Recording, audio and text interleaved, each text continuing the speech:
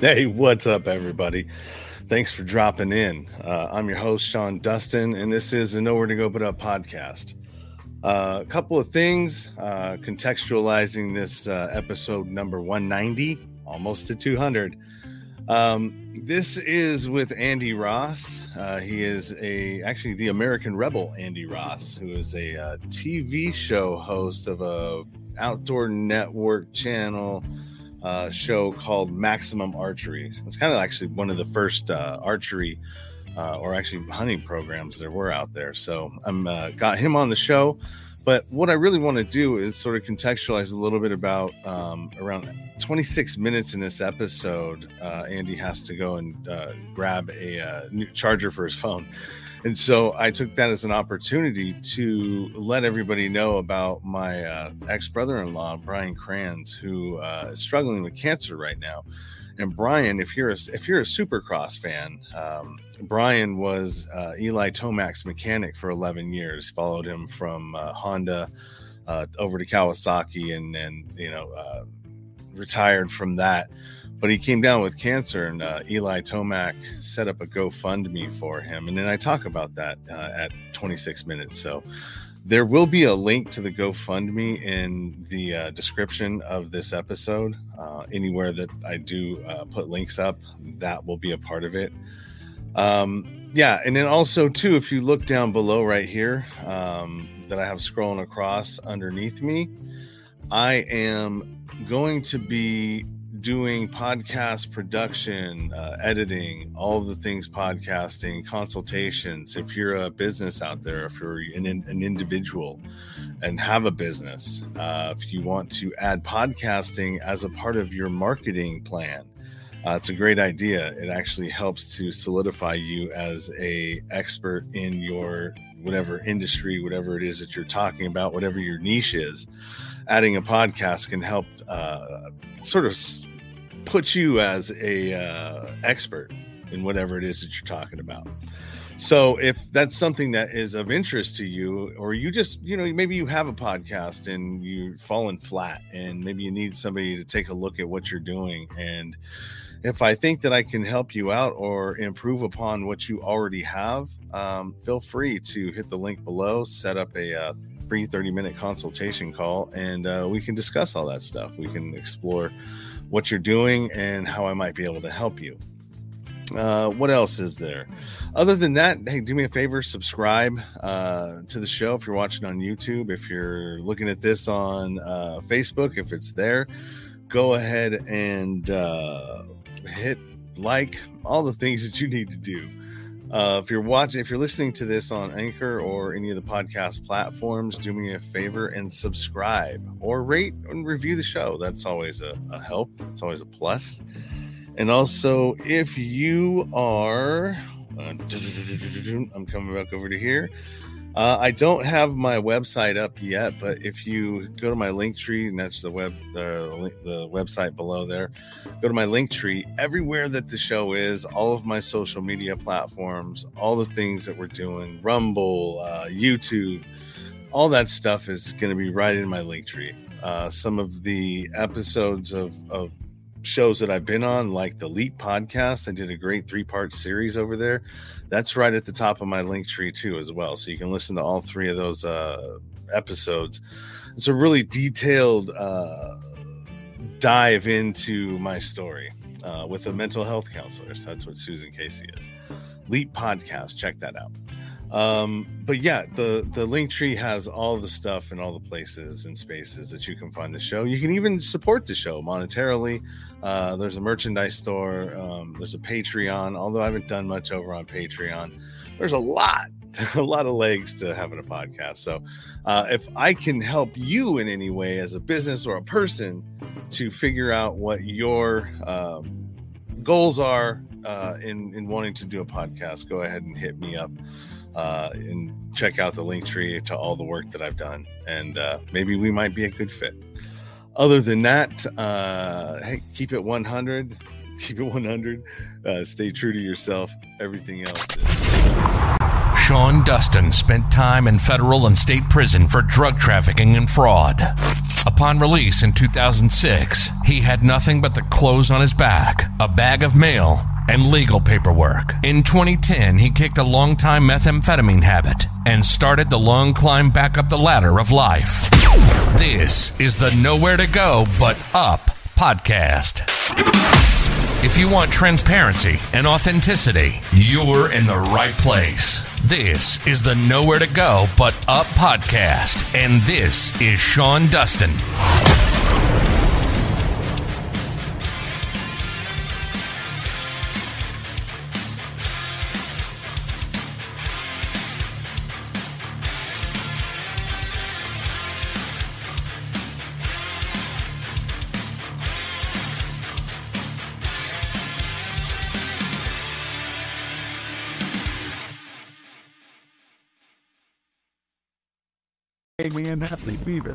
Sean Dustin spent time in federal and state prison for drug.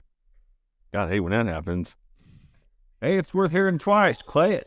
Yeah. Yeah, enough people know about my story. We're here to hear about your story, man. So thank you. Let's shout out to your publicist for setting us up. Oh, okay, yeah. Anna and all the great people, Keith and On and Zach, all the great people over there at Burning Ground. They do a great job. They put us on a lot of shows and really help us promote our concerts and events and press. So, yeah, shout out to them for sure. Awesome. Thanks for that. And so let's get into you. You're a singer-songwriter. You've been on some TV shows. You had a 10-year run with your archery channel or show that you did over on the Outdoor Network. So let's just get into you. Tell me a little bit about you, brother. So, I grew up in a small town called Chanute, Kansas. Ended up moving to Kansas City when I was about 16, 17 years old. I've been really blessed to turn a lot of my passions and hobbies into businesses and into success. I was an avid bow hunter, loved bow hunting, loved the outdoors. I started making some bows kind of as a hobby at first. And, over time, we started selling quite a few bows. But the thing that was going on at the time, the hunting TV, outdoor TV was really popular. Great shows, Michael Waddell and Lee and Tiffany and Ralph and Vicky and just all kinds of great shows. And we really needed to get somebody to shoot the bow on TV. But all of the TV personalities already had contracts with bow companies and relationships. So, couldn't get it done. So anyway, I got a guy to come film a couple of my hunts. We filmed 4 hunts, made a little DVD, edited it all together, put it in the box with the bows. And, that was my best effort at it because, like I said, I couldn't get anyone to shoot the bow on TV at the time. And, the network got hold of the DVD, and the next thing you know, I know they're calling me, asking me if I want to do a show. So now I'm making bows, obviously shooting my own bow on the show. And little did I know I'd bow hunt the world on outdoor TV for 10 years. But it was a great time, and I got to, be in a lot of great places, do a lot of things I never thought I'd get to do. But we were working hard, man. We were in the woods and traveling. We were in the outdoors 7 months a year, and then we were doing things like the Iowa Deer Classic, Great American Outdoor Show, those type of events, when we weren't hunting. So it was a full-time plus gig for sure. Yeah, that's pretty cool, man. I mean, you were actually making the bows, you were using the bow on that show, and so that was a great marketing tool, right? Yeah, I ended up selling the bow company, and when I sold the bow company, part of the agreement is that they would sponsor me and endorse me back to the company, and that I continued to do the show for another 3 years. So that's how I ended up doing the show for 10 years. Sweet. Yeah, so what else have you done? You have quite an extensive thing that you sent, or that your publicist sent of some of your accomplishments. So a singer-songwriter, country. Any, like, what can you direct me to, or the audience to, of some of the things that you've, like, some of your most Yeah. Well, how that whole thing came about. So I'm going to step back to the TV show for just a second, because everything just kind of rolled from the previous deal. So I'm doing this show. I'm about 4 years into the show. At the time, it was called Maximum Archery. But about 4 years into it, I noticed that all these X Games were getting really exciting. What kids were doing with BMX bicycles and skateboards and motocross and the video games that they were playing were starting to get really realistic and had a lot of activity to them. And I told my cameraman, Mike Osborne, I said, kids are not going to want to be bow hunters. It's not as exciting as some of the stuff they're doing. If every week, if every day they turn on the TV and they just see me, going, hey, it's Tuesday. We're in Kansas. Wind's out of the west. We got to make this look more fun and really step up our game. So I changed the name from Maximum Archery to Maximum Archery World Tour. I took all the dates and the locations and the species we were hunting, put them all in a straight line on the back of the T-shirt, like an old Van Halen concert shirt or Journey concert shirt. And we had this idea that we weren't going to have a hunting show. We were going to have a show about a group of guys, cameraman, production, me as the host and hunter, that are actually on a tour filming the hunting show. So it was really reality TV before I even knew what that name meant. Mm-hmm. And the show was 3 segments long, and it used to be 3 segments of hunting. Well, now it became 2 segments of the travel, of the nightlife, of the almost trouble we got into on a regular basis, pulling over to a small town and doing laundry. We were moving our gear in road cases. We were in a tour bus. And it was like a tour, like a big band tour, except it was a hunting tour, not a music tour. Well, I could play, and I thought I could sing and write a little bit. And I thought, well, what would be cool is if we added some music to this, because now it's Maximum Archery World Tour. So I wrote some songs that we put on the show, like Gotta Go Hunting Blues, Hunt Me Down, Support Your Local Wildlife, Blood Trail on a Whitetail. And these songs were songs, but they were really built around the show and the campfire and the opening number to the intro. The credits were rolling in and out of commercials, and we were using this rockier country rock originals, if you will. Mm-hmm. Then all of a sudden iTunes comes out, and digital file sharing and all the, started to get into these digital formats. And I'm at the Iowa Deer Classic signing autographs and posters and DVDs, and there's a pretty nice line. And these smartphones had come out, and I was still operating the flip top, but the smartphones had come out. And these guys were in the line with their phone up in the air. They had my song, Blood Trail on a Whitetail. They had my song on their phone. And I had made, I had some shoe-ins to make the music, because a lot of the country artists and people in country music are hunters. So there was I had a lot of national touring, big-time artist people that actually watched my show and had reached out to me over some time.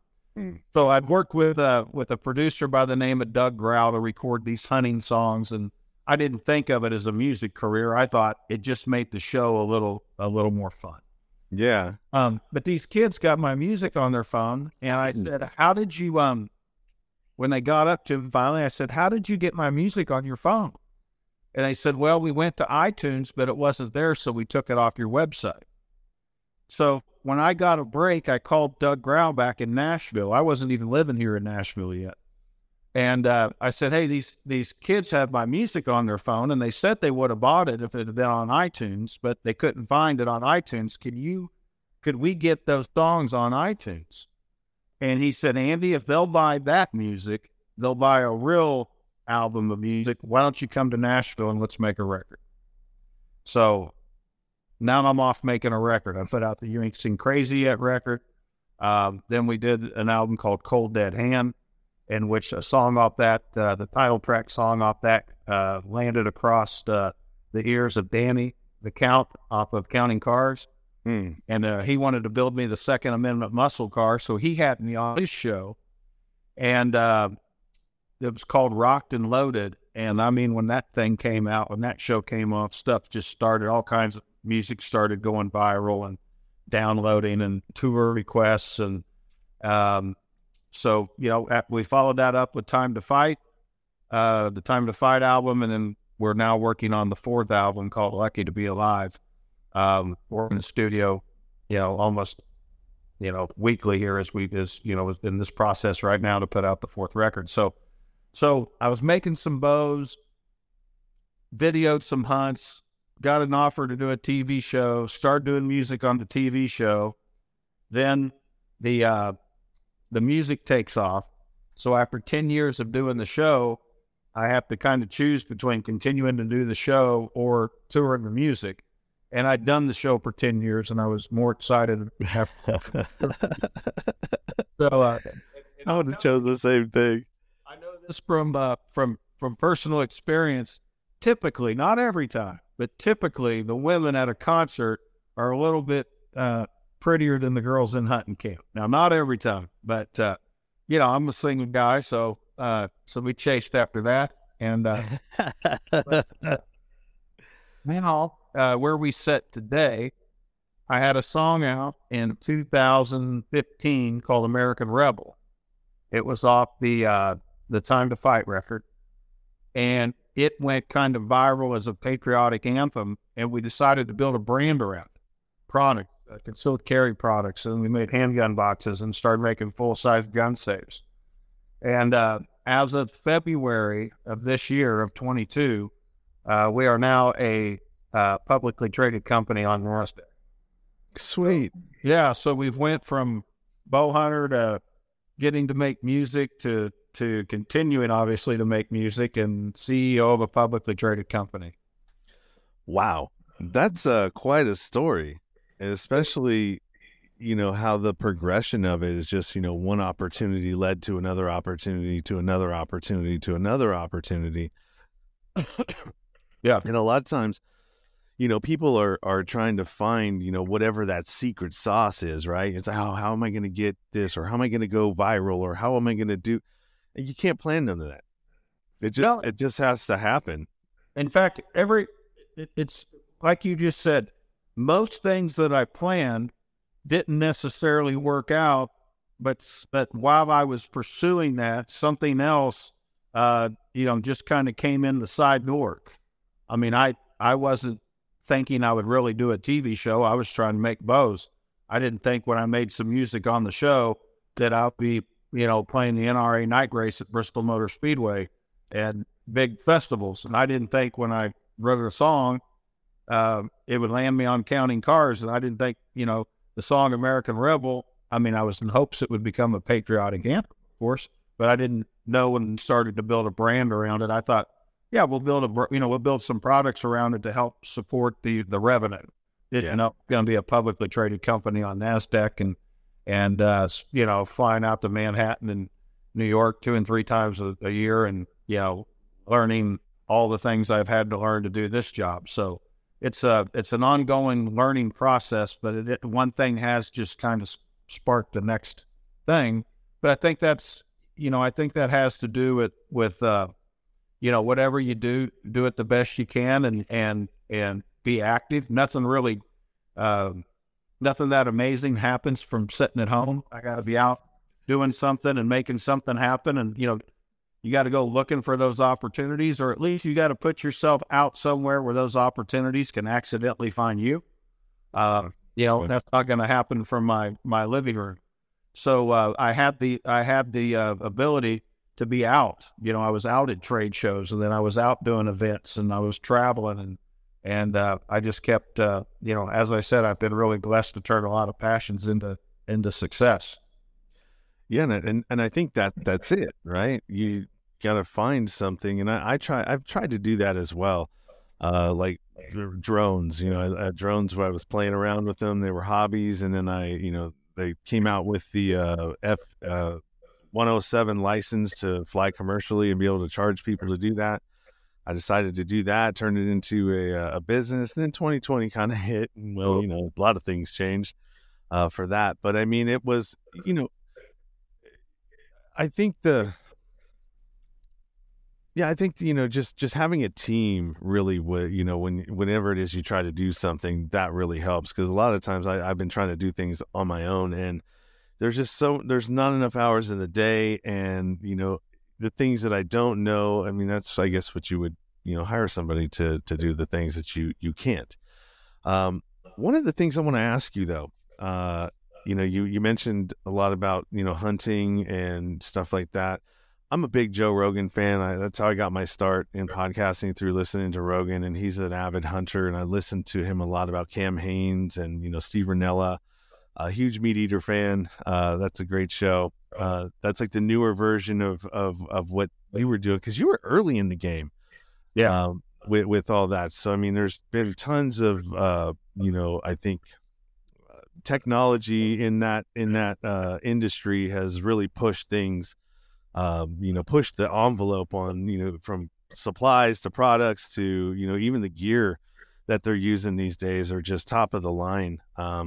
So my question is, tell me your philosophy around hunting, because every hunter has a philosophy and what they do and how they're connected to the land and the food, which most of us aren't connected to that, right?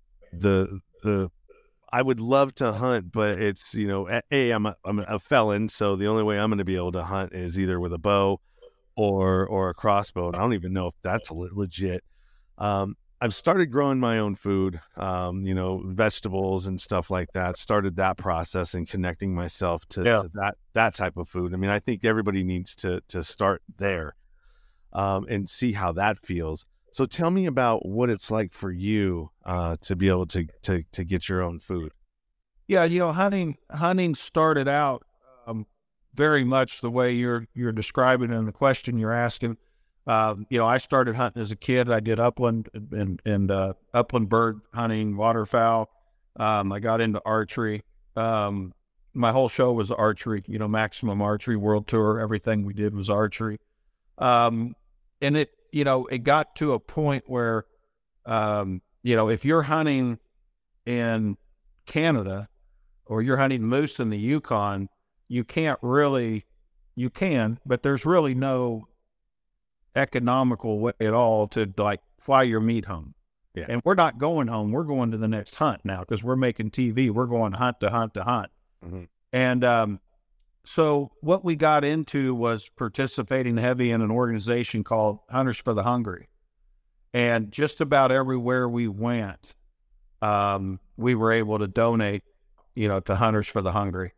And, you'd be surprised. The first time I saw this, I was down in Alabama on a deer hunt. And there's actually, like, where you go get your hunting license and stuff, there's actually a bulletin board post of people that say, we need food. And if you don't even have to pay to, process the deer, if you just gut it and drop it on our porch, we would love to have it. So you really got connected to, I hunted so much, I could never begin to eat everything, that we were taking down. So we were heavily involved in Hunters for the Hungry. And a lot of super cool. Yeah. And a lot of the processors, like, let's just say it was $150 to process a deer. The processor, there's always processors in the area that say, look, we'll do it for 75. You put in 75, we'll donate 75. So, we're both in it for $75. We'll process it. We'll get it to the food kitchens and where it needs to go. The $75 I'd kick in would, just help with some of the expenses and stuff that they had to do it, but they were basically donating their time to process it if we would donate it. And we helped establish that. I mean, even in areas where if they didn't have it, we were able to talk to some people and get it going. So we were real big into that.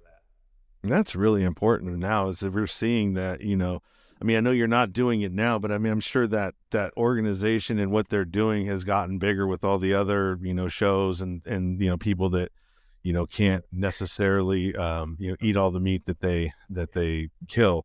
Yeah.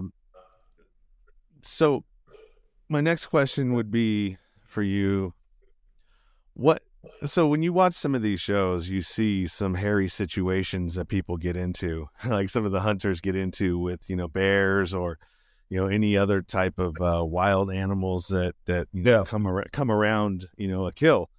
What do you have any stories of near misses for yourself? Well, I have a lot of so-called scary stories. I was the guy that hunted a lot of the dangerous game. I hunted grizzly bears with a bow. We hunted mountain goats and I hunted a feral bullfighting bull in Mexico with a bow, and sharks, and we did all kinds of crazy stuff. So we were always pushing the envelope. But yeah, you can get yourself hurt, real easy, and not just by the animal either. There's just, when you take a float plane and get dropped on the McMillan River in the Yukon and you're staying in a trapper cabin, they're not picking you up for 10 days. In 10 days they're coming back. There's a lot of things that can go wrong. You can cut yourself real bad. You can fall. You can twist a knee. Up in the mountains. There's just a lot of things. But I'd have to say, I probably don't. I don't have any stories of where I got hurt so bad where they had to life flight me out or anything like that. But we got bruised up and banged up and scraped up and cut up, all the time. Yeah, no, I know what you're talking about, and that's one of the things, when you're walking around out and you're not wearing the right shoes or the right gear, and you sprain a knee or something like that. That could end, especially if you're not going to be picked up. I imagine you got some sort of a sat phone or something for emergencies, emergency situation. But it's that would be rough. We'd have a satellite phone, and even if you got through and called it, if you had to, weather. There were a lot of things that could prevent someone from getting right, and they certainly weren't going to come in at night. Yeah. So, you just have to be careful. We have a good time and we play around and we push the envelope a lot, but in situations like that, we were very careful and very protective of ourselves, and we didn't take many chances. So where can you find this on old reruns or do they play this? Where can I find this 10 years worth of episodes to check out? Well, it's, I have it still on DVDs. This is how old it was, right? We were on DVD. A lot of the digital stuff wasn't out. A lot of the YouTube channels and stuff like that hadn't really started up. That all just kind of came at the end. But it is out there. It is archived. In fact, we went through all the episodes that I have on DVD, and me and my cameraman, Mike Osborne, we've kind of filmed us talking about them, kind of reliving them, and then showing the footage, almost like if you can imagine, say the cast of Friends would have a reunion and they would sit around and talk maybe a little bit about a favorite episode, and then they would show the episode. And so we're actually doing that to make it kind of new and putting it all onto a YouTube channel to get it out there, because we keep getting requests. We didn't for a couple of years, but here lately we've just been getting a lot of requests of, why aren't these episodes up on a channel? And people are coming back around. I guess we got cool again. I don't know why the requests are coming in now, but. I can tell you why, because you can binge watch on the Meat Eater podcast, and once you finish the Meat Eater show, once you're done with that, then there's nothing else for a whole nother year. So that would be a great addition to be able to, if you're looking to watch the hunting stuff, which I never thought, since I don't hunt, I didn't think that I would be so interested in it. You know what I mean? But it just, I don't know, Ranella's show just sucked me in. Actually it was when I had COVID, I started watching that, and then it just, it's just so interesting, just the different ways to hunt, the different things that he does. He doesn't just hunt this; he fishes, he does, and then he cooks it too, which is pretty cool. Hey, I hate to do this to you. I apologize, but for some reason, this charger I just plugged into is not charging, so I'm going to grab the other charger. Okay. I'm just going to take a quick second here, and I'll be right back. Yep, no worries. And so while he's doing that, I'm going to take a little bit of minute to let everybody know my ex-brother-in-law, who's my daughter's uncle. His name's Brian Kranz, and he is Eli Tomac's, or he was his mechanic for like 11 years. So anybody who follows Supercross and watched Eli Tomac, he won the 250 class in Supercross. Then he went up to 450s, and he was started with Honda. Then he went to Kawasaki, and Brian followed him. It remained his mechanic for the last 11 years prior. And so that's the second longest motorcycle or rider mechanic relationship in Supercross history. So, and the reason why I'm telling you this is that Eli set up a GoFundMe for Brian because Brian came down with cancer, and Brian's only 40 years old. And so Eli decided to make a GoFundMe, and I'll put the link to that in here. He says some nice stuff. It was really, really heartfelt,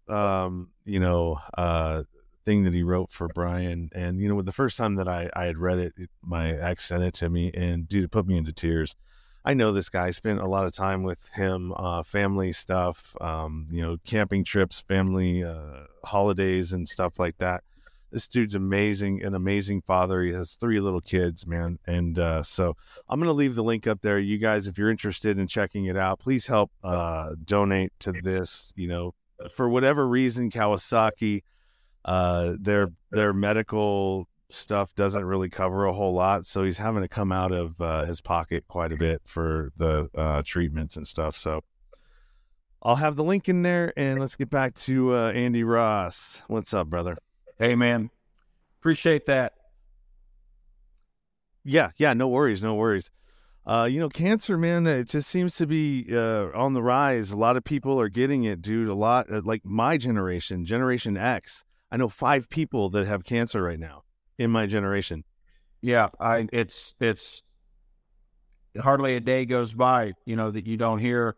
And I think part of it for me, is the older I get, obviously I've got older friends. So, you're going to have more medical conditions with as you get older. But I've lost a bass player in my band to cancer. I've got a guitar player right now that's fighting cancer and moved back to his hometown and just happened to really battle it.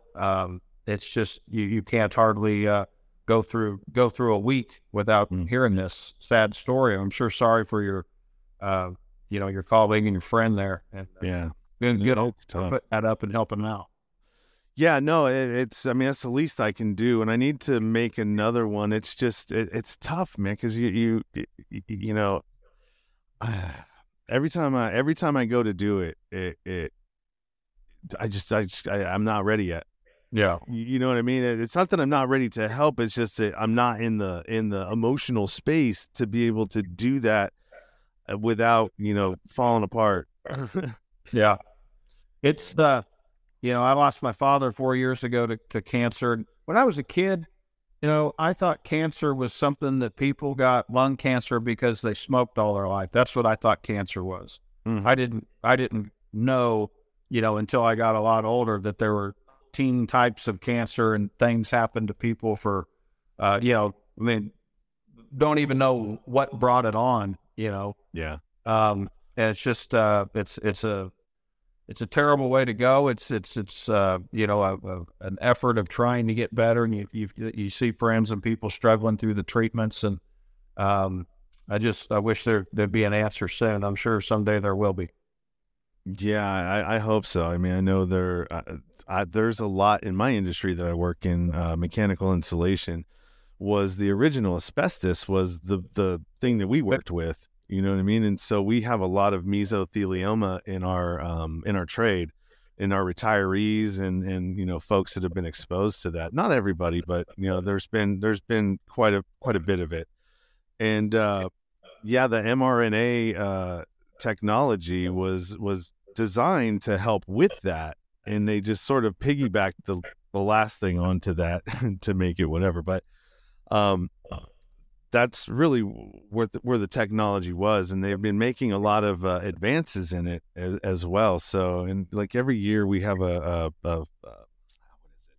golf tournament. It's called the Roger Hamilton Mesothelioma tournament that we put on for our union. And so there's a couple of doctors that are on the front lines of mesothelioma, and they come and they do a kind of like an update for everybody, where the science is, and the advances that they're making and where they're kind of at with it.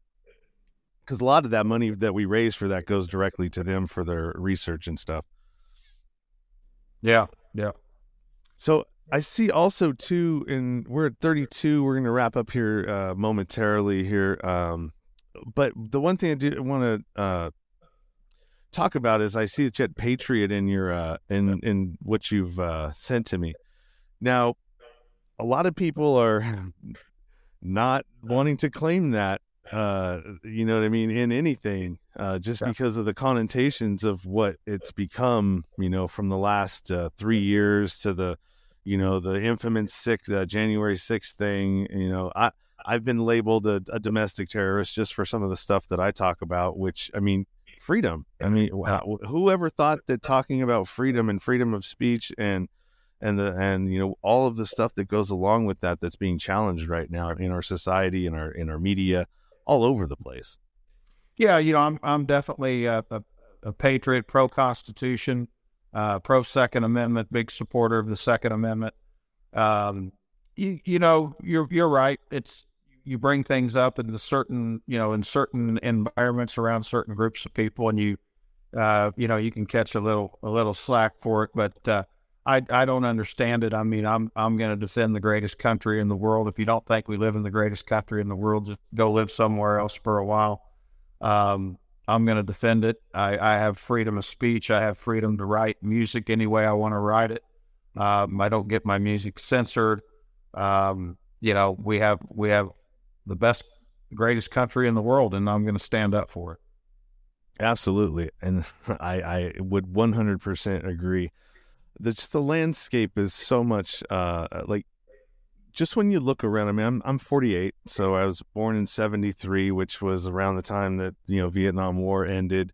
I think it ended for good in 75, but 73, they started pulling out, and that's when all the stuff started happening. And, yeah, it's just, it's really strange. I've been watching a lot of documentaries and stuff, like JFK and like the Oswald documentary and stuff like that. And it really seems like the big change with everything happened after that day. When we lost Kennedy, I think we lost direction.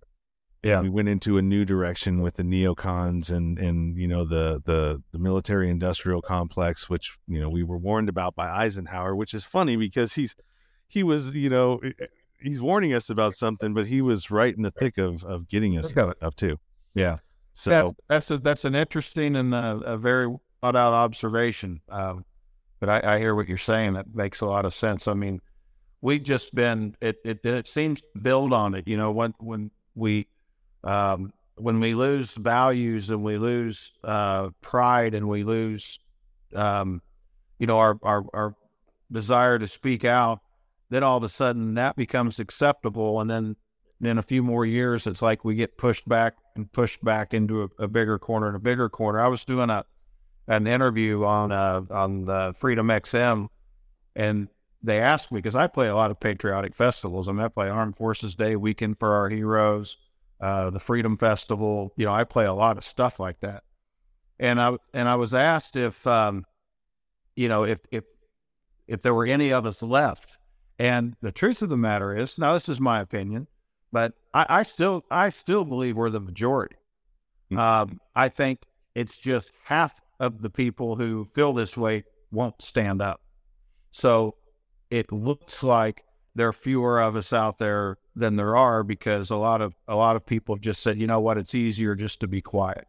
Or I've got people now, and I'm sure this was the way with our parents and generations of parents, but I mean, I know grown adults with teenage kids and maybe adults that are a little older than teenagers, young adults. But their kids still one way, that this younger generation, as parents, they've decided, well, we just don't say anything about it at home because it upsets Todd or upsets Jenny, or, we don't want to argue with them. And it was probably the same way, when parents had adults through like the hippie generation and stuff, they probably were at odds with their kids. And, I still think we're the majority. I just think there's, people are not willing to stand up and talk about it and, share their real feelings. Yeah, I think one of the reasons why we haven't been made that uncomfortable yet. Yeah. And the moment that happens, I think we're going to see a huge shift. And I think that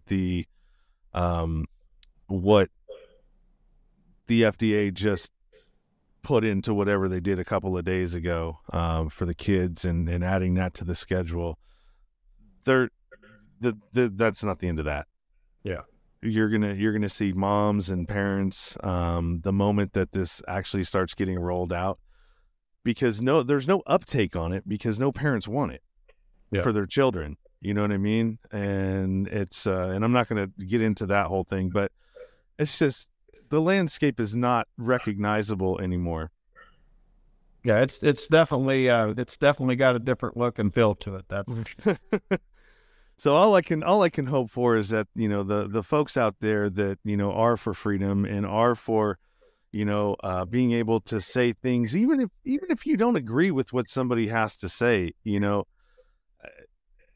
very fact that if they're going to say something that's stupid or not intelligent or just way out there, they should be able to say it, because most people will recognize that, okay, whatever. You know what I mean? We should be able to make that decision of not, of shaming that person, not, the government or, the social media companies who are acting on directed by the government to do it. And, a lot of people might say, oh, yeah, you don't have proof of that. But yes, there is proof of that. Alex Berenson actually sued Twitter for it. And in the lawsuit, the discovery ended up coming out that the government was the one that pushed him to do it.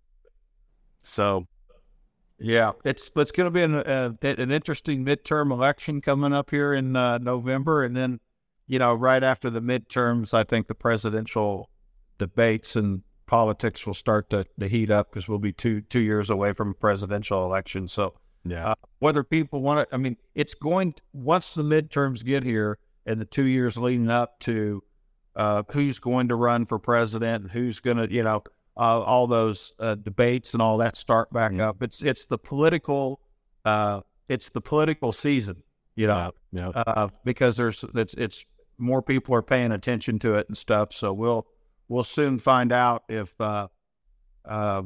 people are willing to stand up and where our country leads. Yeah, well, actually, we'll be able to see what movement the Democrats hijacked this time. You can guarantee it. What riots are they going to say are okay? Although I don't think that they're going to be able to do that, considering we're so close on the 1/6 thing. You know what I mean? That's too close. We haven't had enough time to forget about it yet for them to go ahead and do the same thing without us being able to go, oh, wait a minute. Well, we'll see.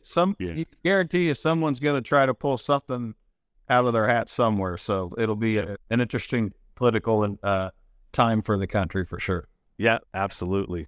Well, I want to thank you for giving me your time and coming on to the show and sharing a little bit about your story and your successes on whatever you've done, because it sounds like anything you've touched, you've turned into a success. So kudos to you, man. That's awesome. And go ahead and plug any of your stuff that you want to do, that you want to share. Sure.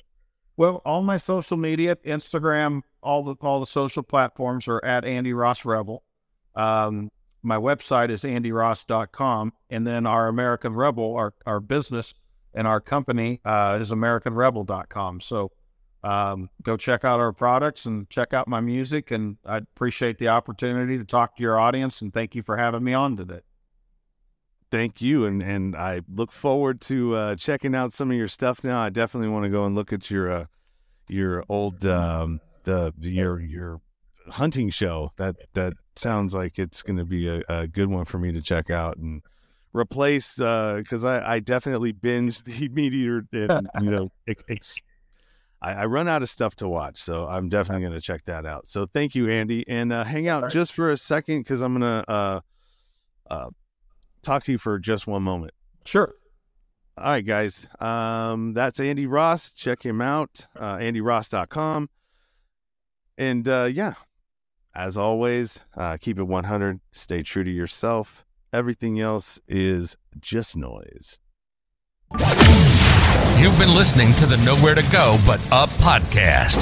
Sean is a single dad, a union blue-collar guy, and he spent time in federal and state prison for drug trafficking and fraud. When he was released from prison in 2006, all he had was the clothes on his back, a bag of mail, and some paperwork. Since then, he's turned his life around and shares the struggles and successes on this podcast. We hope you enjoyed the show, and we hope you were moved. To connect to the show, book a guest spot. For merch, Patreon, PayPal, and social media links, go to linktr.ee/nowhere to go but up. On Instagram at Nowhere to Go But Up Now. On Twitter at But Up Now. On the YouTube channel at Nowhere to Go But Up Podcast.